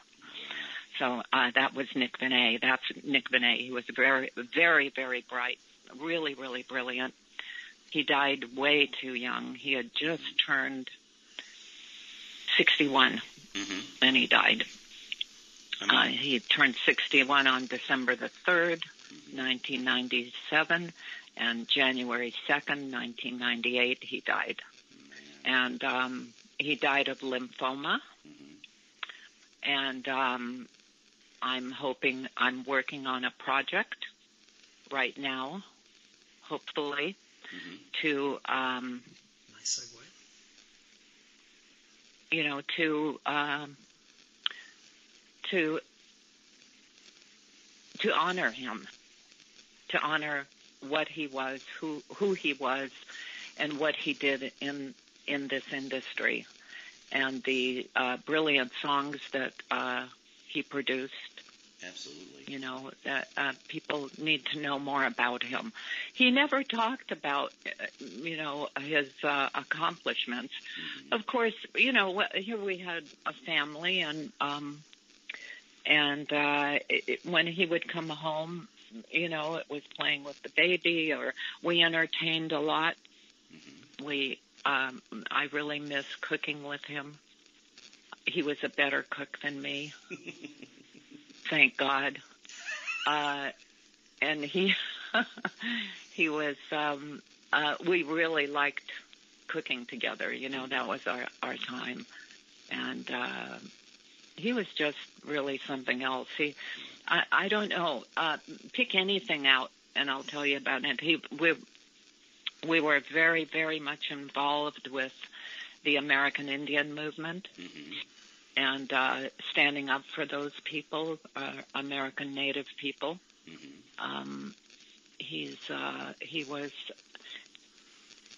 was really something. He was just anybody that knows Nick, Don Randy, one of the guys in the Wrecking Crew, you know. When I saw him backstage at one of the functions here, Wild Honey it's called, and it's for autism. It's once a year. That's happening in February as well at the Alex Theater in Glendale, and I think it's the Kinks this time around. Mm-hmm. They do a show, with a lot of people singing the songs of the Kinks, and some of the people, some of the original people show up. So I saw Don Randy last year at this function, mm-hmm. And he just threw his arms around me and he said, "Valerie," he said, "do you know what?" He said, "The very first record that I ever played on, guess who produced it?" It truly is a small world. Yeah. And then I'm watching this, The Wrecking Crew, the documentary, on PBS. Oh, yeah. And there's Brian Wilson, and he's talking about the saxophone player and how good he was. And he said, the saxophone player, he said, puts the sax right up to the microphone. And I'm looking, and I'm going, oh, my God, that's Steve. Mm-hmm. Steve Douglas. I said, he lived with us. He lived, we had a very large house, and Nick brought him home one night, and he stayed with us for quite a while. God rest his soul, he's gone too. Yeah. But I'm in touch with his daughter. The other thing is that Nick had his own. We had a large house, and he was the East Wing, and I was on the West Wing, and Nick, had his people, music, assistants, secretaries over there, and I had Play-Doh, easels, sleepovers, homework. Wow. That's what was going on with me, mm-hmm. Because I was raising a family. So there were two different things going on. But it was not unusual to walk into the kitchen and see Ian Matthews standing there, and or someone else. It's amazing. It was. I'm looking at the list of people that he worked with, and it's almost mm-hmm. a who's who. Chet Baker, Nat King Cole, Stan Getz, mm-hmm. Stan Kenton, one of my favorites, Jerry Mulligan, the great baritone sax player, and then you get into the more pop stuff. Glenn Campbell, Jim Croce, Bobby mm-hmm. Darin, even the Four Preps, the Hondells, Linda Ronstadt and the Stone Ponies, Lou Rawls, and what really the two that really stand out to me, you talked about the working as spoken word albums, the 2,000-Year-Old Man series with Carl Reiner and Mel Brooks. Yeah. I can only imagine what those sessions were like. I'm surprised Nick didn't break a rib laughing so hard. Well, he was very funny. Mm-hmm. Nick had a great sense of humor. My God, I can't imagine him on Facebook. Mm-hmm. Can you imagine? He had the best sense of humor. He'd be running circles around all of us. He was so good. He was so good. And that's very interesting. Yeah, I am Facebook friends with Stan Freberg's son, Donovan, and I know what sense of humor Donovan has. I can only imagine if Stan was still with us and still on Facebook. Yeah. Oh Lord, he'd break it, I think. But it's really a shame. I sit around and I talk to Nick. I do, mm-hmm. because I can almost feel his presence in another dimension. Mm-hmm. And I know you're thinking, uh-oh, she's going off the deep end. But seriously, I can, or I'll complain to him about our son, little Nicholas. I'll say, well, you know what he did this time? That's your son that did that, right? That's your son that did that. Yes, that becomes his son, right? And if he does good things, then it's my son. Absolutely. That's the way all moms are.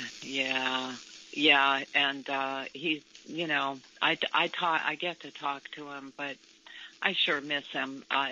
Sometimes I still break down and say, just wish you were here. I wish you were here.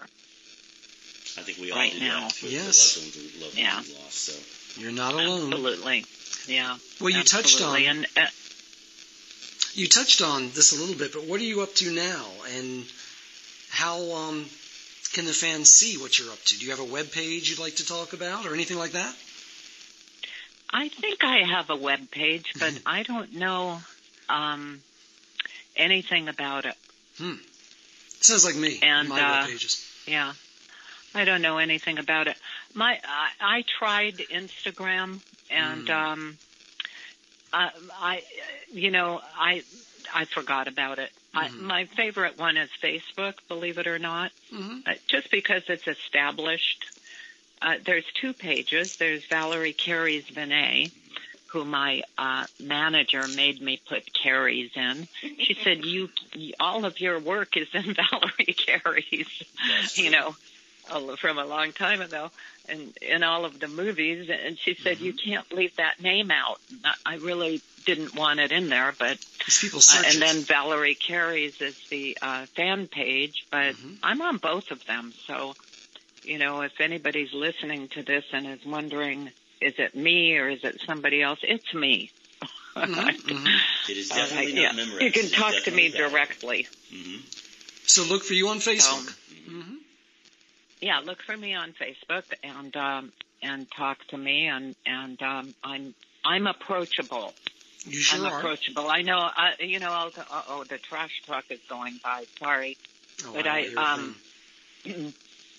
I'll go to a function and then I'll see on Facebook, oh, I saw you at this function, but I was afraid to come up and say hello.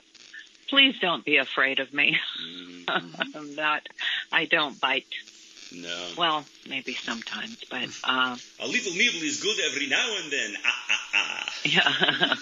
Yeah. No, I'm I love everybody. I'm not, I'm like everybody. I'm a regular guy, regular person. Yeah. Well, it has been an absolute joy to talk to you. You have provided some incredible insight. You are, and I look at your pictures on Facebook. You are always smiling. You've got a hug for everybody, and it is so nice to be able to speak with you that you're hanging in there, that you're still with us, and that at some point we hope to be able to, if Al and I ever make it out to the West Coast one of these days, we hope to be able to shake your hand. Should I answer your question? You certainly did. Oh, yes. Absolutely. Absolutely. My projects now. Sure. I have something going on with a director that I worked with from Spain. And I just was recently, he wants to get together and talk about a new project that he has. So, and I love this director.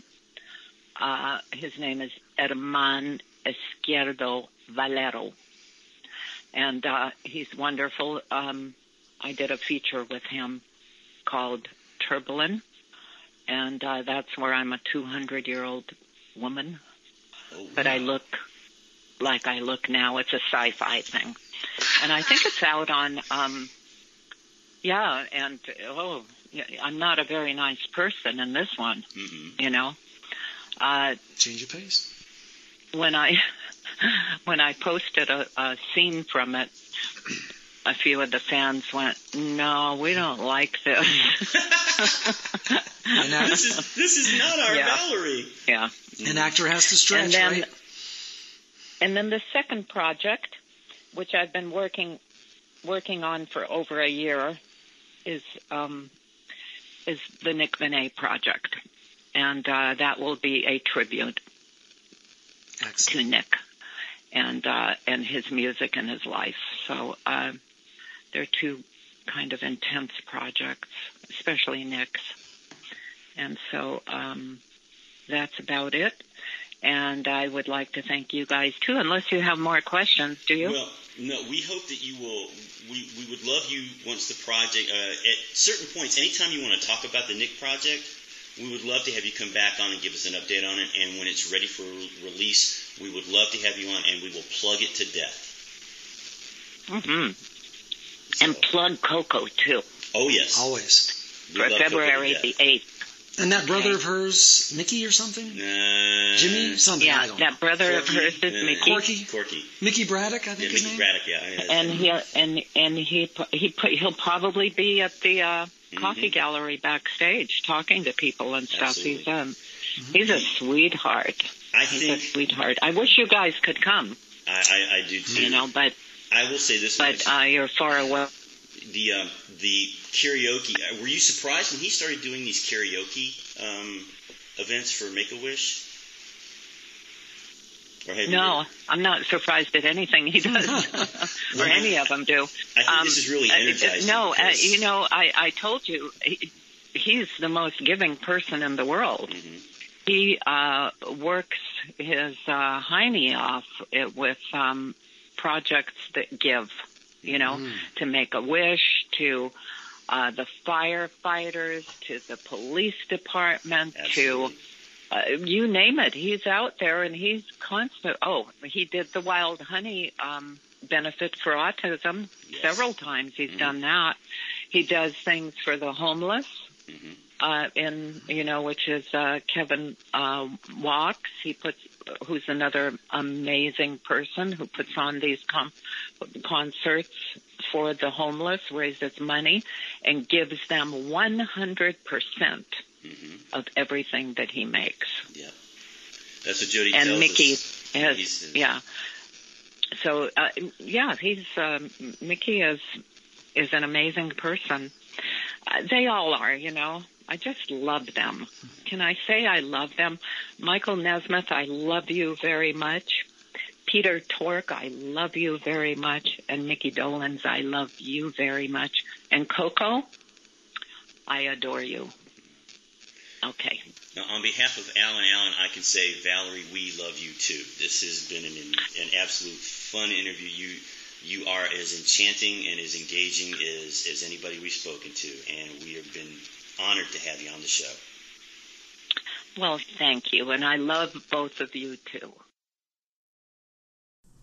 Here's something we almost overlooked, something very exciting to all fans. Andrew, I guess, has officially announced there will be an official recording of the Mike and Mickey Monkeys show. Correct? Mickey Monkeys show? Peter Percival. Yes, I did read that somewhere. And we've been begging since the 86 reunion tours. Somebody record this professionally, please. And we've had a few, like 2001 releases. We got the 2001 DVD. We got the Mickey and Davey stuff. Yeah, but as a duo. But yeah, this is. I think this would be the perfect wrap. Although, as Al always says, what is it you always say? You quote that James Bond movie title. Never say never when it comes to the Monkees. Yep. So, but I'm also encouraged that sometime later in the year, Nez is going to do 3 days with FNB Redux again out in California. I think it's out in California because he announced it and then yanked it about 10 minutes later. Mike would never do such a thing. Yeah, why not? Mike, bet. Yeah. Take his ball and go home? What? No, actually. It's very interesting what he's doing right now. Yeah, there's a Video Ranch 3D discussion page, and they're actually him and Melody, his assistant, are discussing all the chapters of Neptune Zamora. Interesting. So having a book club, actually like an online book club. So interesting, but I thought that was cool. Something to look forward to because the guys sound great. The recent lineup, the recent performances. Well, this is the best backup band they've ever had. I think so. Not so much with the schmaltzy, horns and the horny players. I mean, they've got. I'm Not Your Stepping Stone does not need a horn section. Yeah, but I it's mean, not Vegas guys. Okay. It's Christian. It's Pete. It's some Buddhists are in there. Some Jewish people. Rich Dart. Circe and Coco on backup vocals. And that was a joke. No letters, please. That was a play on Christian's name. All right. So, but yeah, it's interesting. So, yeah, we will hear from Jody shortly, and Jody will have a lot of stuff to go over. And it's time once again on the Texas Prairie Chicken Home Companion Monkeys podcast where we find out all the news, the latest things going on in monkeydom, and who better to turn to than the third member of our podcast team, the woman that is the news, that has all the news that is the news, and the woman who I'd love to have her frequent flyer miles, Jody Ritson. Jody, how are things today? I'm great, Alan. How you doing? I'm hanging in there. It's been quite an interesting couple of days watching what's going on down under. It's wonderful, isn't it? What do you think of Nez's beard? I love it. I mean, it's more of a goatee, but yeah, I mean, it's about time he grew some facial hair back. He looks amazing. He does. And it looks like they're having a great time already. He looks amazing. So, Al, are you going to be coming to Knoxville? I will be there with bells on. I'm going to leave Friday morning at 6 a.m. I'll be there by 10. I'll be there all day Friday, stay Friday night, and probably leave about noon Saturday. But yes, I'm not missing this one at all. Oh, that's wonderful. That's wonderful. So we have some cool things coming up. We have in July, Mickey has several dates in California. I don't know if you noticed, but he's going to be at a state fair, I think, in San Francisco. Mm-hmm. And then I get to join him with Marty Ross opening for him July 6th at the Rose in Pasadena, and then July 7th at the Canyon Club in Agora Hills. Both shows, Marty is opening for Mickey, and we have a special VIP package for after the show. The VIP package for this particular show has been discounted because it's July 4th weekend, mm-hmm. and so many people are out of town. We would like to be able to raise as much money for Make-A-Wish as possible. So we actually discounted both of the meet and greets to just $75, and if they come, they get a free pair of Mickey's autographed drumsticks. Just for coming out and helping us support the project. And I actually have discounted tickets to the show and the meet and greet on my website, www.monkeymeetandgreets.com. And then we have the week after, I can't believe it, 1 week after, I'm going to Knoxville with Mickey and Mike. I'm so excited. We have Friday night. We have a couple hours at the Comic-Con, and then Saturday we have this enormous karaoke happening, and it is going to be huge. I already sold out of all the singing opportunities, sold out of all the autograph opportunities. The only thing I have left now for like $50 is just to come and join in the fun, be a part of the raffle. But, man, I can't believe the feedback that we got for this Tennessee event. It's going to be incredible. I hope you'll stay for it. I wish I could, but unfortunately, I got to make that paper, so I got to be. I got a Saturday night gig I cannot get out of. So. Really? Yep. They won't let anybody do the show but me. So. Oh, I'm excited for you. That's an honor. It is. That's nobody does music bingo like I do. So Oh, that's wonderful. Now we also have some more dates coming up. I will start telling you about New Year's Eve coming up. We've got New Year's Eve with Mickey. We have St. Charles, Illinois, a VIP there. Mickey's got stuff coming up with the Beatles White Album. So the best thing you can do right now is if you go to my website, www.monkeymeetandgreets.com, all the updates are on there. Or even if you go to Mickey's official page, which is mickeydolans.com, his calendar is finally all updated with all of the events that he does, that I do with him. All that fun stuff is up there, plus Dolan's and Daughters information. And it's going to be, when he comes back from Australia, it's going to be pretty incredible. And Nez has announcements coming up.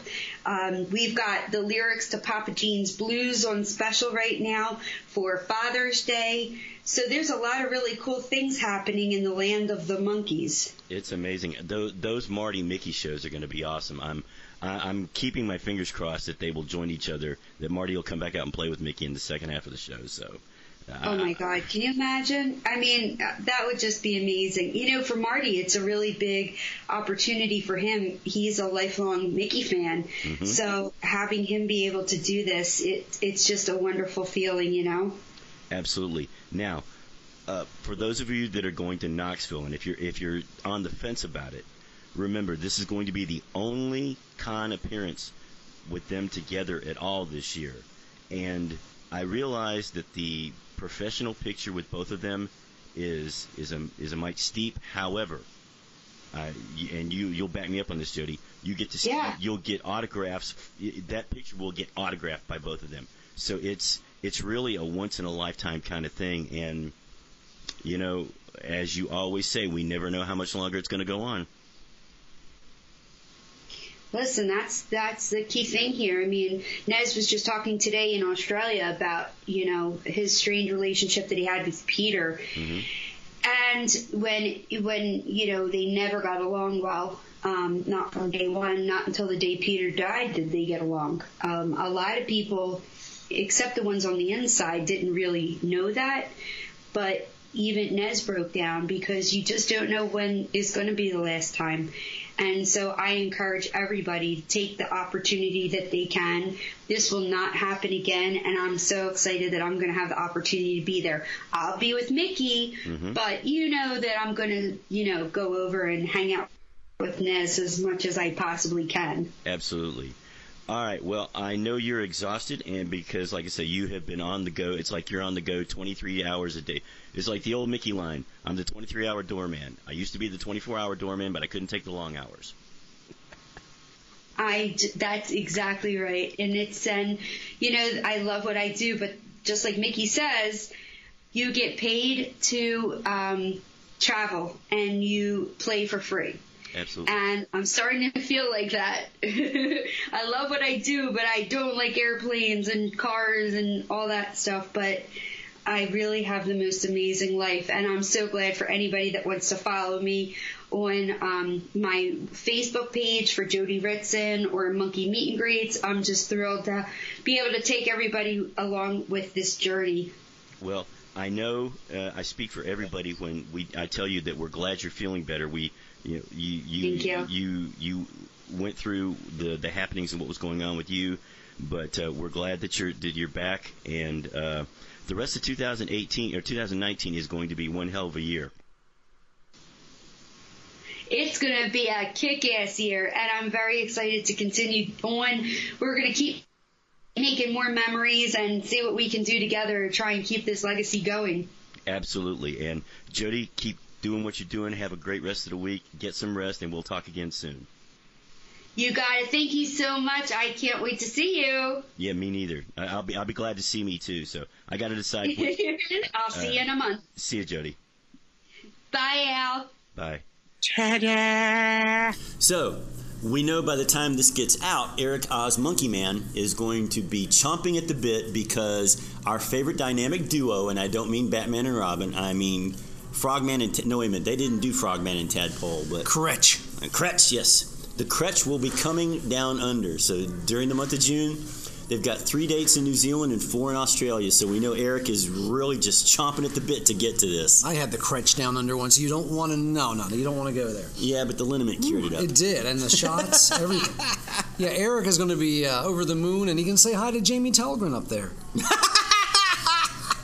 Yeah, the Frodo's Queen floats about 6 layers of the atmosphere above everybody else. So I was like, Does she ever? We love you, baby girl. We love you. All right, so moving along, it's time we delve into the prize bag, that big white Target bag you have over there, so we can see. What are you talking about? I can barely lift it.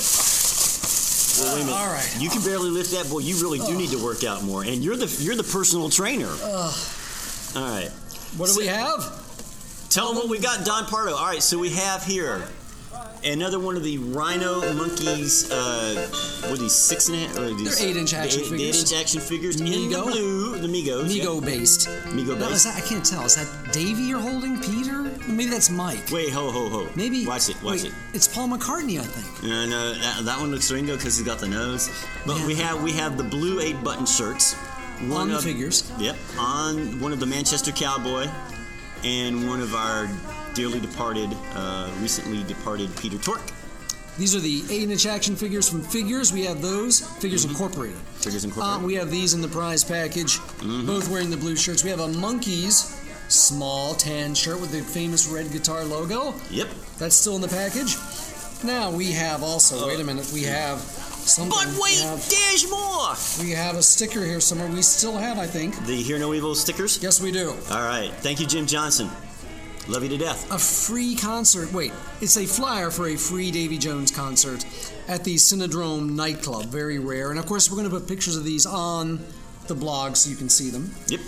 I think we're down to our last. No, we have two more. We got 2 more. Rare Hear No Evil Monkeys tribute CD stickers. Where else are you going to even see those? Speaking of that, sidebar. Yes. I don't know if I can touch it, but I'll let Jim know about this. Mitch Easter, who does the note-for-note recreation of Valerie, is being inducted into the North Carolina Music Hall of Fame up in Hickory. That's Mitch. I know you don't listen, but hey, he's one of ours. He's one of ours. That's right. He's one of them there Carolina boys up there in the foothills. But congratulations, Mitch. You earned it. You are an outstanding musician, man. We love you. And we're referring to his version of Valerie on the aforementioned Hear No Evil early 90s Monkees tribute CD. Speaking of that, also in the prize package, a Monkees tribute CD by Studio 99. This features such Wait a minute. What do you covers. Mean? Is that what Agent 99 did after she retired from Get Smart?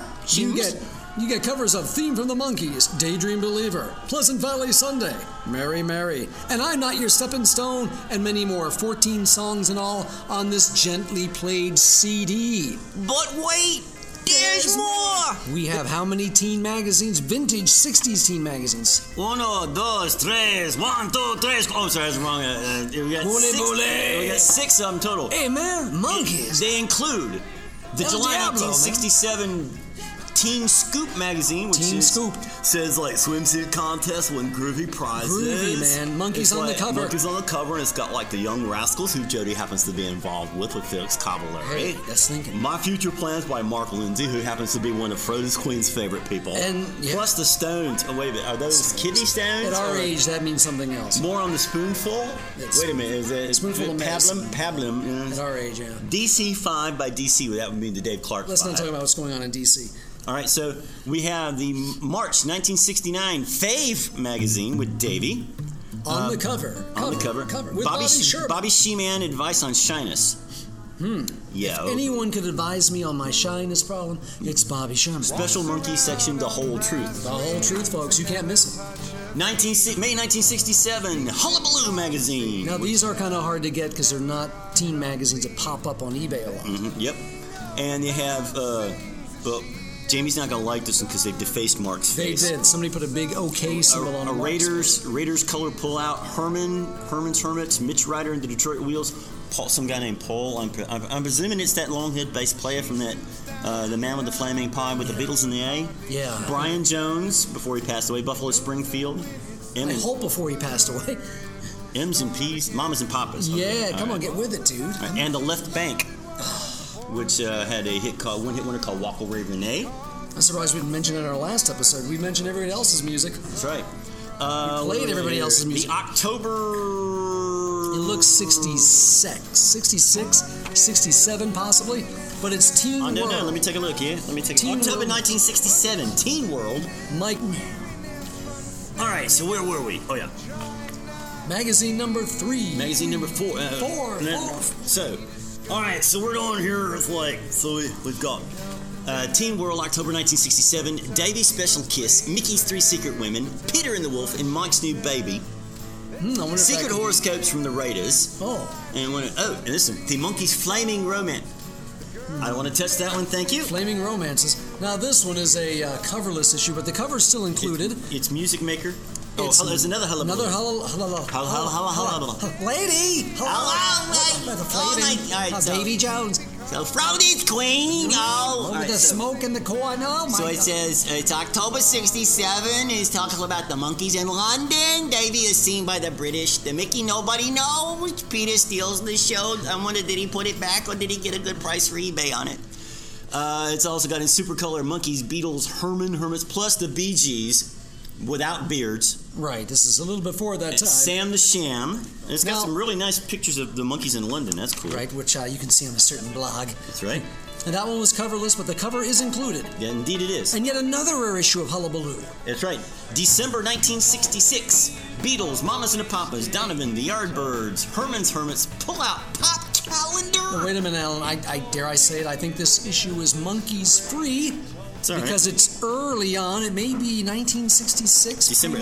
Wait, there's a Monkees ad. There's a Gresh ad on the inside cover. Featuring the Monkees from the pilot episode. Let's see here. I'm looking. Murray the K. Murray the K. With the Beatles. Lots of Beatles. I'm afraid you're absolutely right. Other than the Monkees showing up on the inside cover, there's not much Monkees here, but it's pretty cool. Anyway, the Batman and Robin fan club. You sure you want to let that one go? There's an ad for the Batman and Robin TV. Do the Bat-2C?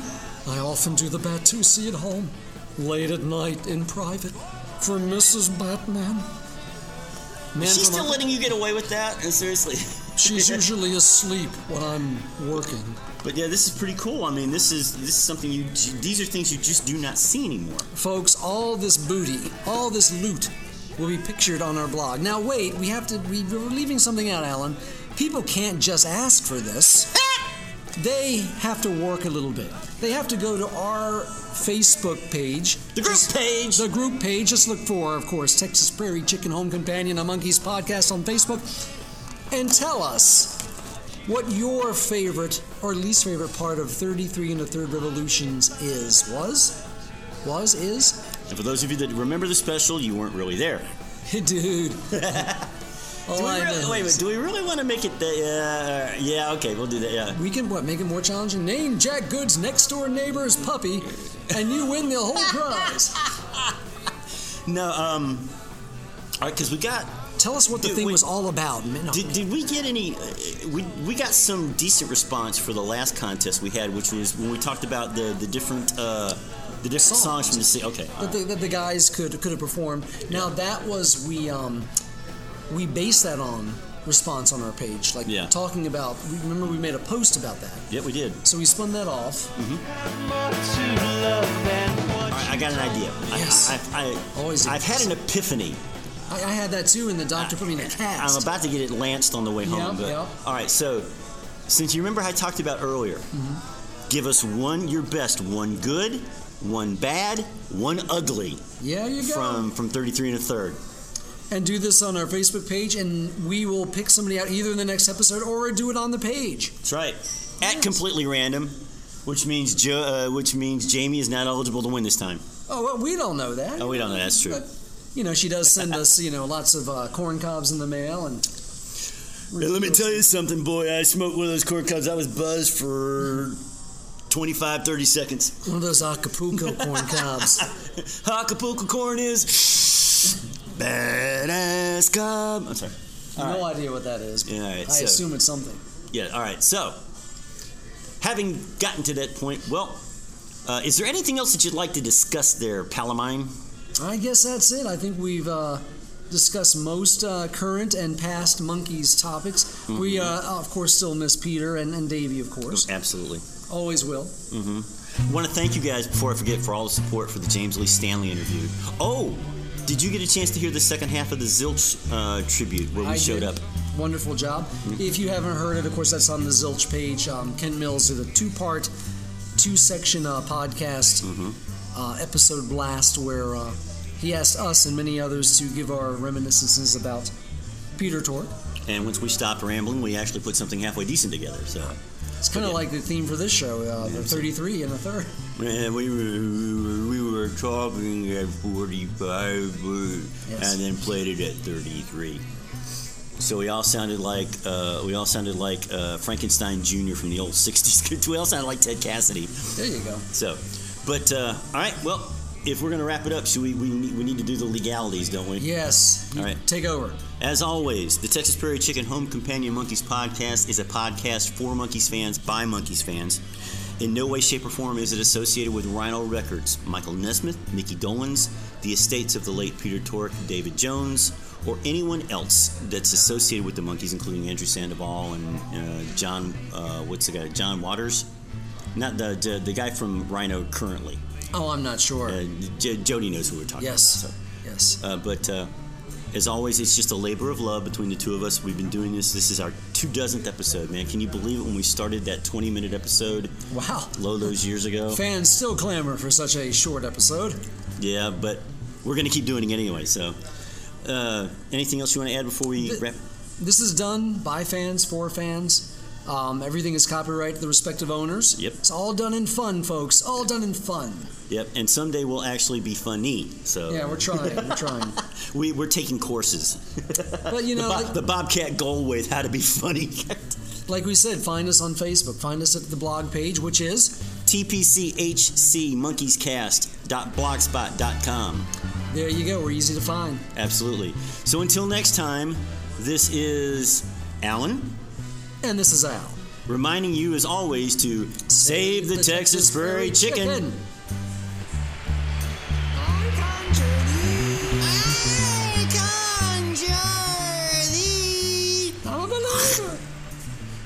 I'm sorry, that was the aborted impersonation of Brian Auger biting into the apple.